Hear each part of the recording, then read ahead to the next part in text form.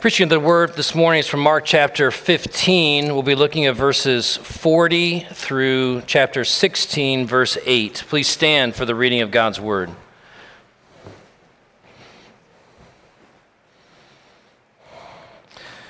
There were also women looking on from a distance, among whom were Mary Magdalene and Mary, the mother of James the younger and of Joseph, and Salome. When he was in Galilee, they followed him and ministered to him. And there were also many other women who came up with him to Jerusalem. And when evening had come, since it was the day of preparation, that is, the day before the Sabbath, Joseph of Arimathea, a respected member of the council, who was also himself looking for the kingdom of God, took courage and went to Pilate and asked for the body of Jesus. Pilate was surprised to hear that he should have already died. And summoning the centurion, he asked him whether he was already dead. And when he learned from the centurion that he was dead, he granted the corpse to Jesus. And Joseph bought a linen shroud, and taking him down, wrapped him in the linen shroud, and laid him in a tomb that had been cut out of the rock. And he rolled a stone against the entrance of the tomb. Mary Magdalene and Mary, the mother of Joseph, saw where he was laid. When the Sabbath was past, Mary Magdalene, Mary the mother of James, and Salome bought spices, so that they might go and anoint him. And very early on the first day of the week, when the sun had risen, they went to the tomb. And they were saying to one another, "Who will roll away the stone for us from the entrance of the tomb?" And looking up, they saw that the stone had been rolled back. It was very large. And entering the tomb, they saw a young man sitting on the right side, dressed in a white robe, and they were alarmed. And he said to them, "Do not be alarmed. You seek Jesus of Nazareth, who was crucified. He has risen. He is not here. See the place where they laid him. But go, tell his disciples and Peter that he is going before you to Galilee. There you will see him, just as he told you." And they went out and fled from the tomb, for trembling and astonishment had seized them, and they said nothing to anyone, for they were afraid. This is the word of the Lord. You may be seated. Well, so ends the reading of the word, and so ends our journey through Mark's gospel. I think it's been about 18 months we've been working through Mark's gospel together. And we've come to the end of our study, and I want to take the same approach this Sunday that I took last week. If you remember last week, we walked with Jesus, the man of sorrows, along the way of sorrow. We traveled with him from the praetorium, where Pilate had pronounced the verdict that he should be crucified, all the way to Golgotha and to the cross and to his death on the cross. And then we looked at some implications of that for our life. That was last week. I want to take the same approach this week. This week, I want to just kind of take us from the cross, where Jesus was hanging, down through the dialogue between the women and the angel, and just kind of explain what's happening there before we look at 4 implications for the Christian life from this text as we wrap things up. But before we do that, let's pray. Heavenly Father, as we come before you this morning, we are thankful for preserving this record of the death and the resurrection of your Son, our Savior, Jesus Christ. Lord, we pray that by your Spirit, who is active among us and within those who are your own, that you would teach us, that you would seal these truths to our hearts, that, oh God, we might seek to live for your glory all the days that you give us on this earth. And we ask this in Jesus' name. Amen. All right, so let's unpack 15:40 through 16, verse 5. So in 15:40, it tells us there are women looking on from a distance, among whom were Mary Magdalene, Mary the mother of James and Joseph, and Salome. And then when they were in Galilee, they were following him and ministering to him. So Mark is establishing for us there were a group of people. It wasn't just the 12 who were following Jesus all throughout his ministry. There are various places throughout the Gospels where we read of the 12. We read of those who are disciples, kind of a broader group of people. At one point, he sent out 72 disciples to minister. And then we read of the crowds, a larger group of people that were following him. And Mark is reminding us here that among the disciples, those who were following Jesus were these group of women and many others as well. When you get to verse 42, it tells us when evening had come, since it was the day of preparation, that is the day before the Sabbath. So that gives us a time frame. Remember, the Sanhedrin wanted Jesus on a cross before sundown the day before the Sabbath, because Sabbath began at sundown on Friday and wasn't completed until sundown on Saturday. And so that's why very early in the morning on Friday, the Sanhedrin took Jesus to Pilate, and Pilate had Jesus on a cross by 9 a.m.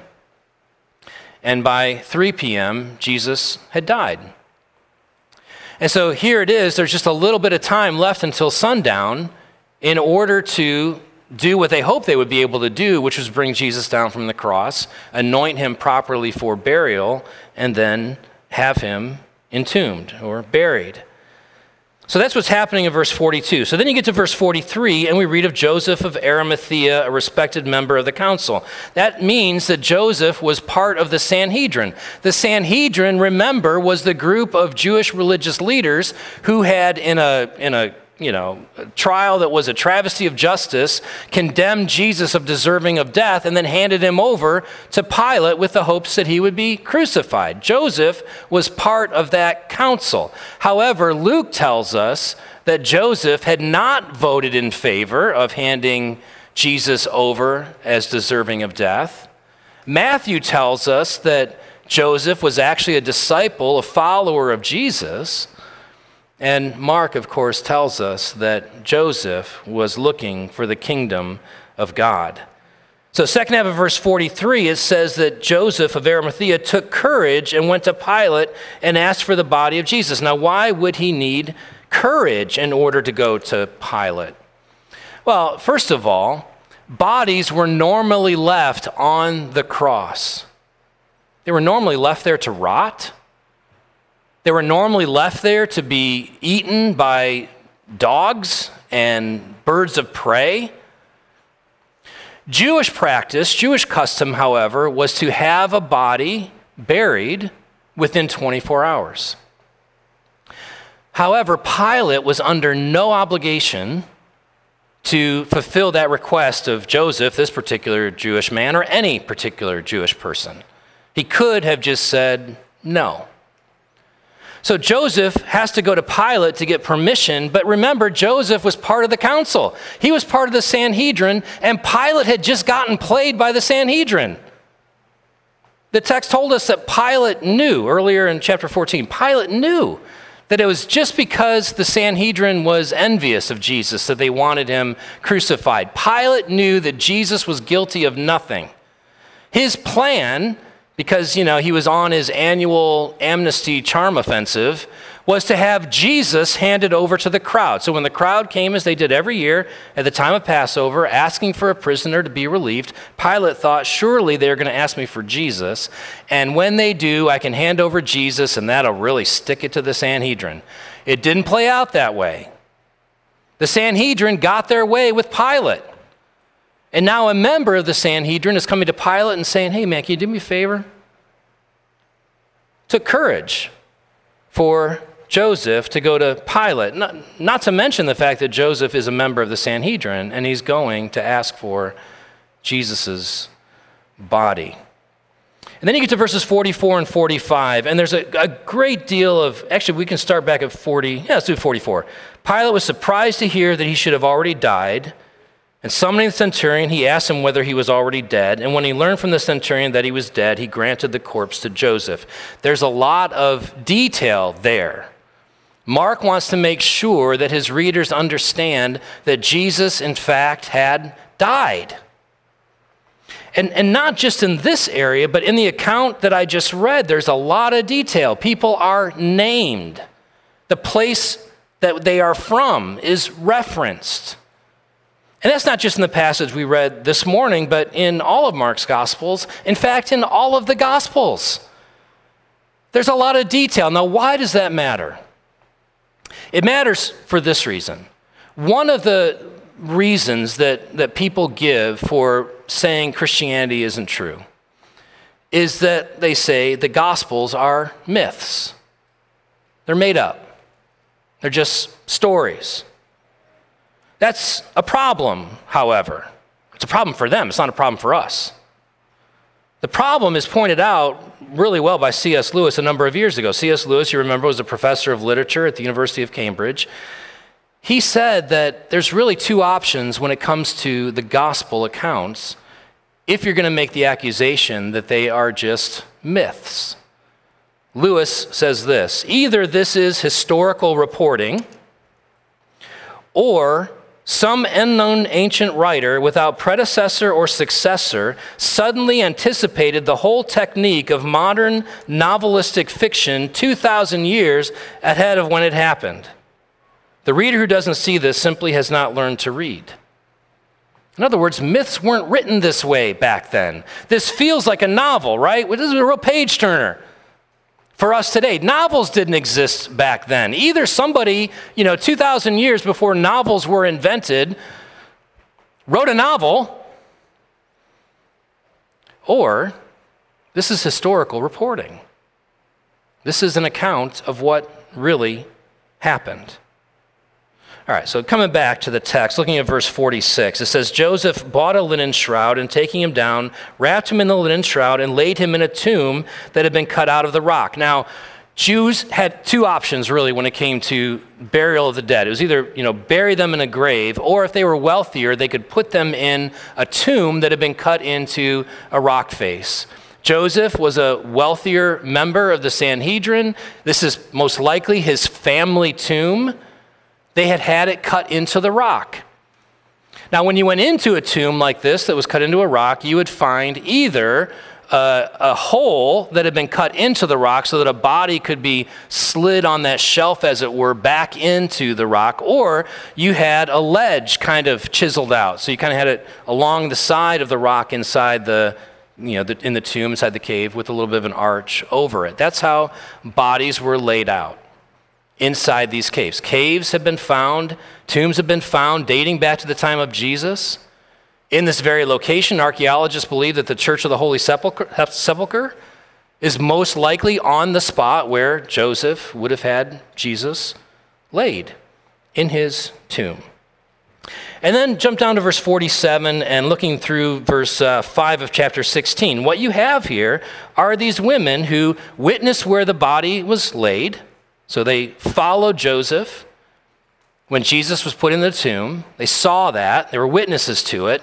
Then they went back because Passover was upon them. And then on Saturday evening, they were able to go out. Shops were open. They were able to buy the spices that they needed. Jewish people did not embalm their dead bodies. They anointed them with spices in order to help alleviate the odor of a decaying body.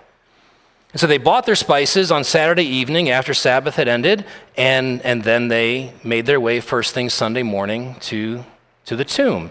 And they witnessed that the stone was rolled away. They witnessed that there was an angel who was there who gave them a message and told them, I want you guys to go bear witness to the disciples and tell them what you have seen.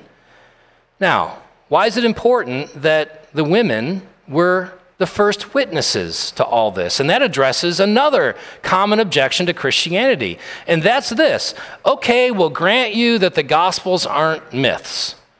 We'll grant you that they're historical reporting, but they're fake news. The disciples made it up. Here's the problem with that. In that day and age, a woman's testimony was not considered admissible in a court of law. If you wanted to make something up with the hope that people will believe what you've written, you would not have women be the witnesses to the event. It would be totally counterproductive to what you're trying to do. So, yet again, right here in the passage, we have evidence that this is not a made-up story, because no one would write it this way.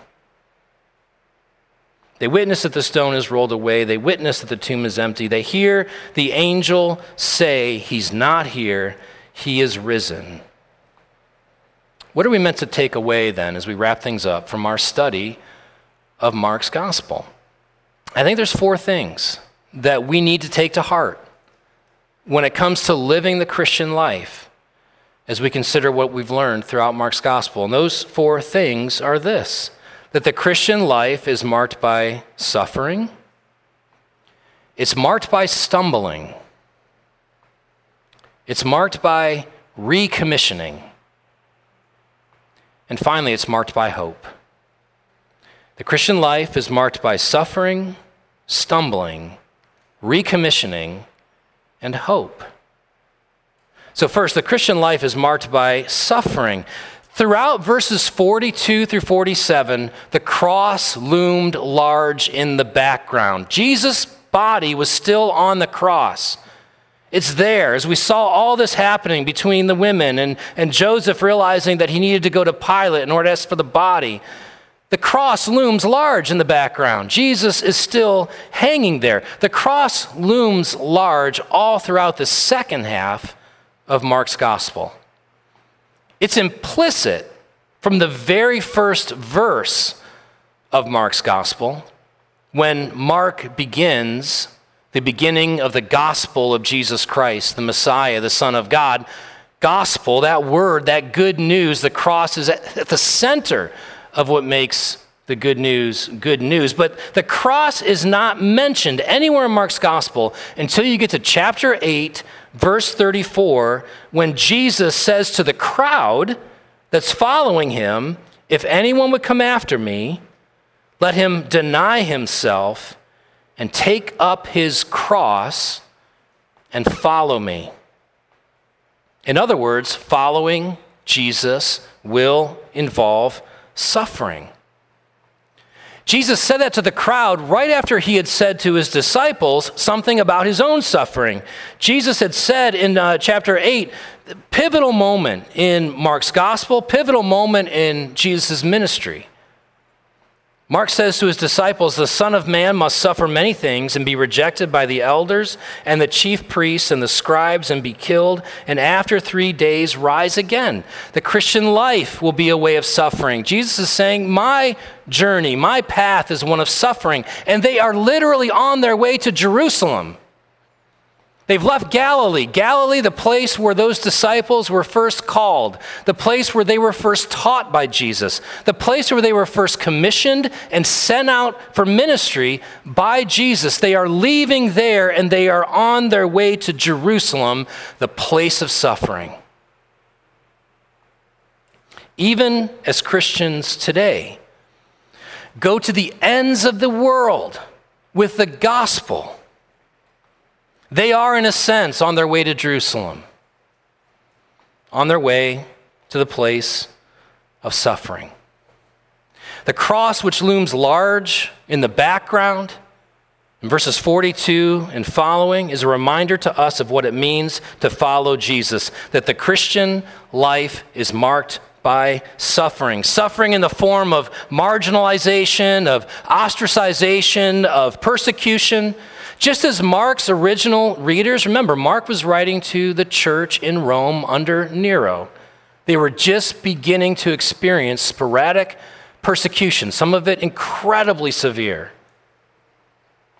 Just as was the case for Mark's original readers under Nero, just as the case for Christians throughout history, just as it is for Christians in Afghanistan right now, so too for us, not to the same degree by God's grace. But the Apostle Paul made it clear in 2 Timothy 3:12, all who desire to live a godly life in Christ Jesus will be persecuted. If you go public with your faith, you will, to some degree, be marginalized, misrepresented, slandered. Jesus told us to expect this in the Beatitudes. Relatively speaking, what we face is a small cross to bear, but it is a cross nonetheless, and it is the normal Christian life. The Christian life is marked by suffering. Second, the Christian life is marked by stumbling. Now, we're going to get at here why it is that we should stop with verse 8 and not go on and look at verses 9 through 20 of Mark's gospel. Why does it end the way it does? I want you to notice something. First of all, remember the fact that all the disciples had stumbled and fallen. They had fallen away from Jesus. Jesus had told them back in Mark 14, 26 through 31, the shepherd will be struck and the sheep will scatter. They would all fall away on account of him. And that is exactly what happened. But then in our passage, back in verses 40 and 40, verse 40, there were women looking on from a distance. So the women disciples, they weren't absent, but they weren't fully present either, at least not initially. They were looking on from a distance. Everyone, it seems, has fallen away. Everyone, it seems, has stumbled, has failed Jesus in some way.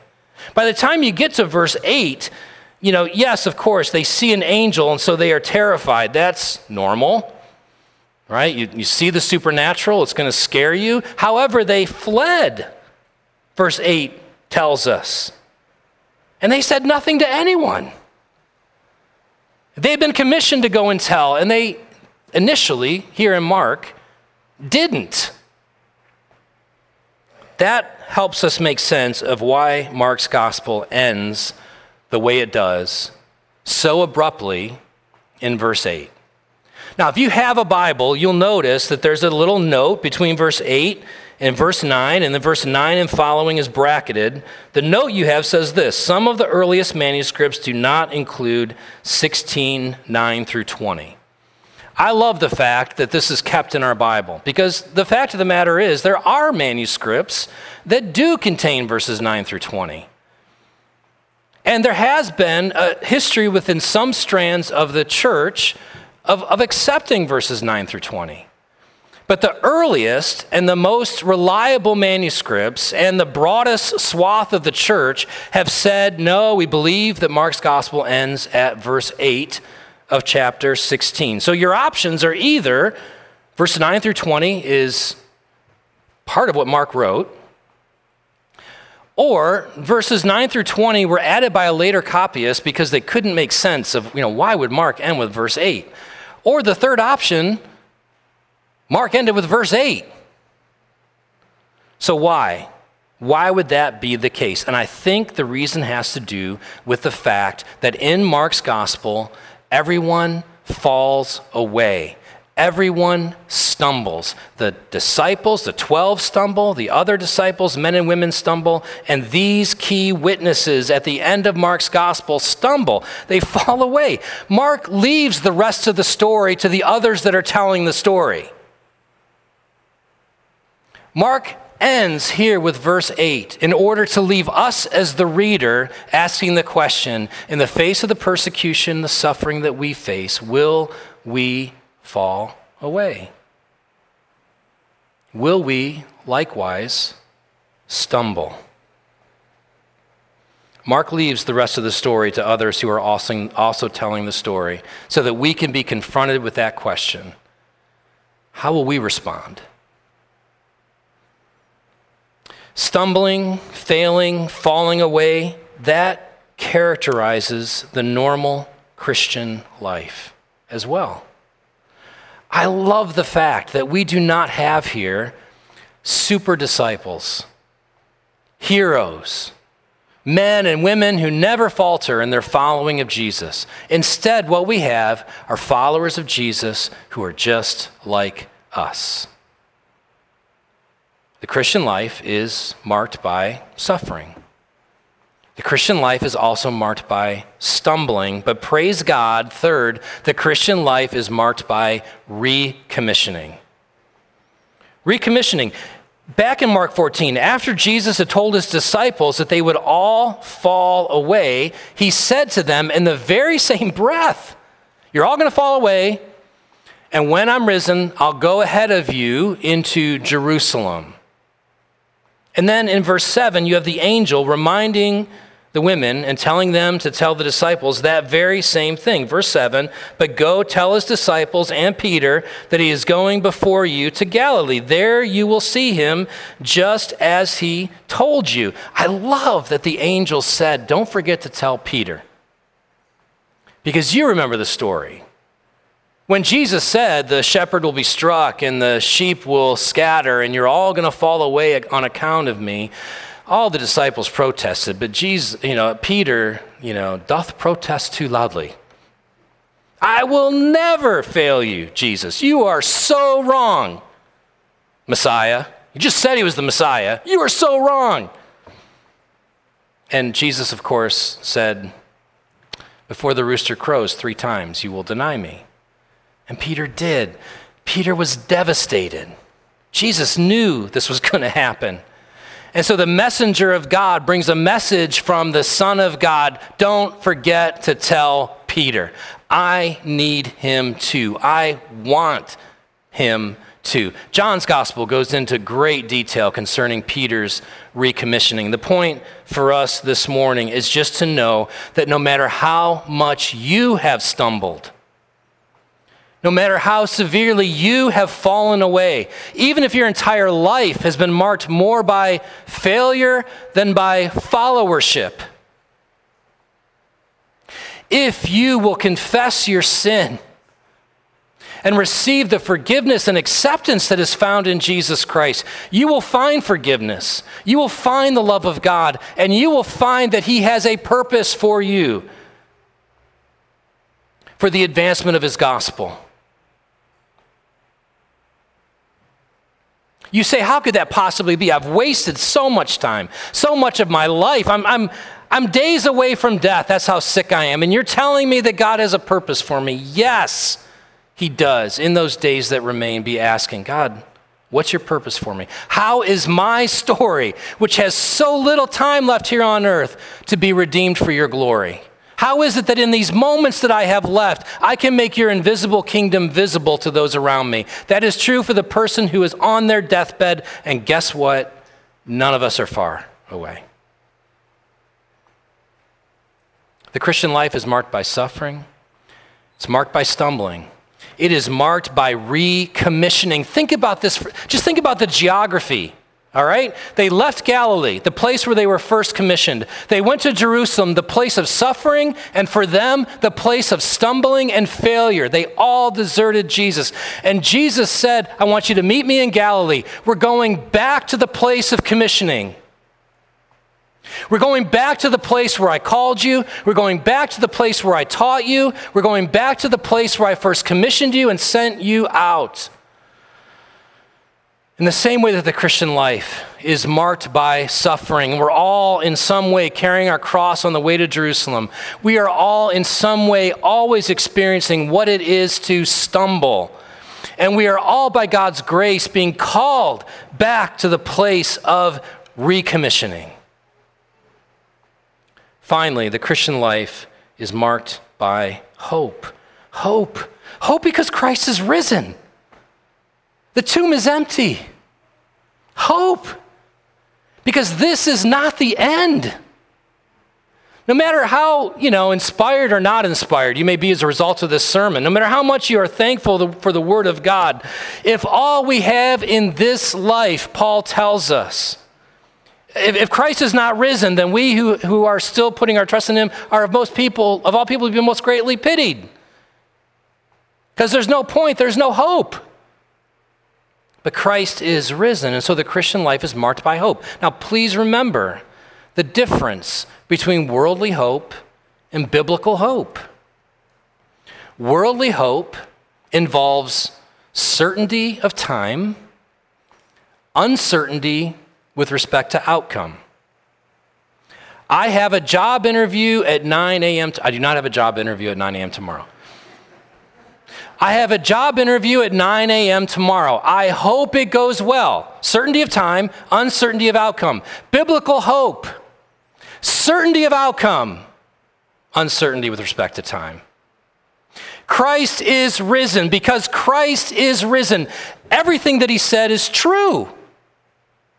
Because Christ is risen and raised for our justification, all who have put their trust in him will presently do stand justified before God. And when Jesus Christ returns to judge, though our record be filled with wrongs, it is all covered by the blood of Jesus.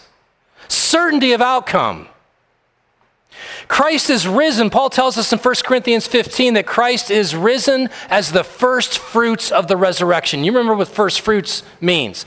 First fruits were that first part of the harvest to let the farmer know, is this going to be a good harvest? Is this going to be a bad harvest? Jesus Christ resurrected is the first fruits of the harvest that is to come. Your resurrection from the grave. Certainty of outcome. Uncertainty of time. We just don't know when. Man knows not his time, the author of Ecclesiastes tells us. Jesus says, you know neither the day or hour when I will return. Uncertainty of time, that's the Christian life. We walk by faith, but certainty of outcome. Praise be to God. And so the Christian life is marked by suffering. It's marked by stumbling. It is marked by God's grace, by recommissioning. And it's marked by hope. It's marked by hope. This is the message of Mark's gospel. Because this is the message of Jesus Christ, the Messiah, the Son of God. Let's pray.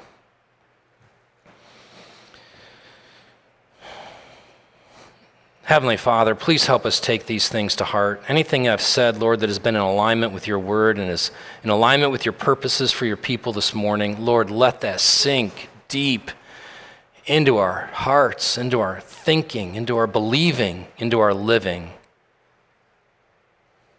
Lord, especially I pray, would you help us to be people who are so grounded in the hope of the resurrection, our resurrection, the renewal of all things, because our Savior, Jesus Christ, is risen. And it's in his name that we pray. Amen.